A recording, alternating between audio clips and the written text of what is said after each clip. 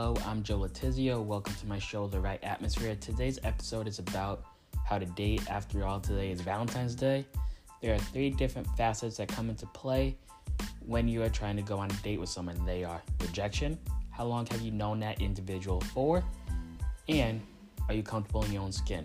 While rejection can happen, it's not comfortable, it makes people irk, it makes people not want to ask people out. It's just part of the dance, and understanding and accepting that it's part of just the dating scene, you are then able to move past that, and when you do, the world is your oyster. Following this, how long have you known that individual for? Let's say you're in a club or a coffee shop. You may not know that individual, so right off the bat, you want to find common interests with that individual, and communication is key during this time. You want to make yourself sound interesting, you want to have yourself be authentic at the same time, and in doing so, you want to have them laugh genuinely, and when you have that happen, you're able to connect with them on a deeper level. This comes with being comfortable in your own skin.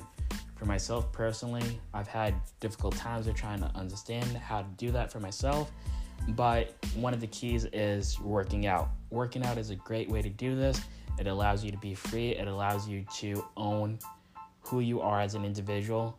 And another part of that is going to therapy, understanding who you are mentally, and beyond that, physically, as with going to the gym.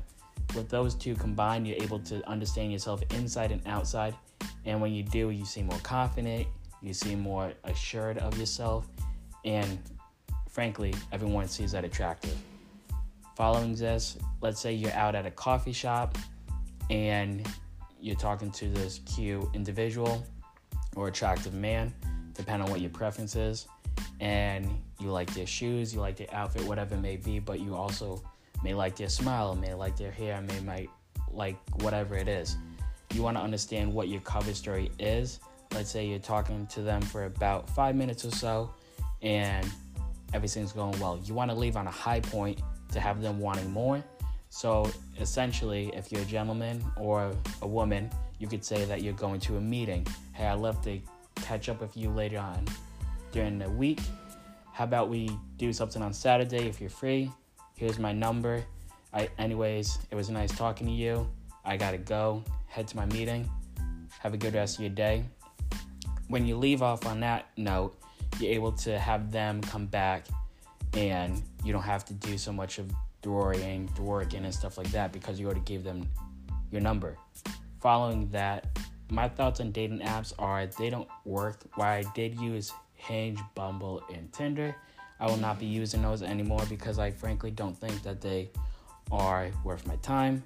And in doing so, I kind of realized that who I want to be is not going to be someone on the screen. It's going to be me being authentic in front of someone. While it may be uncomfortable, it's all about being comfortable, as I said before, in your own skin. When you do that, it's not being that individual that's on a screen texting, hey, I think you're cute, or hey, I think you're good looking.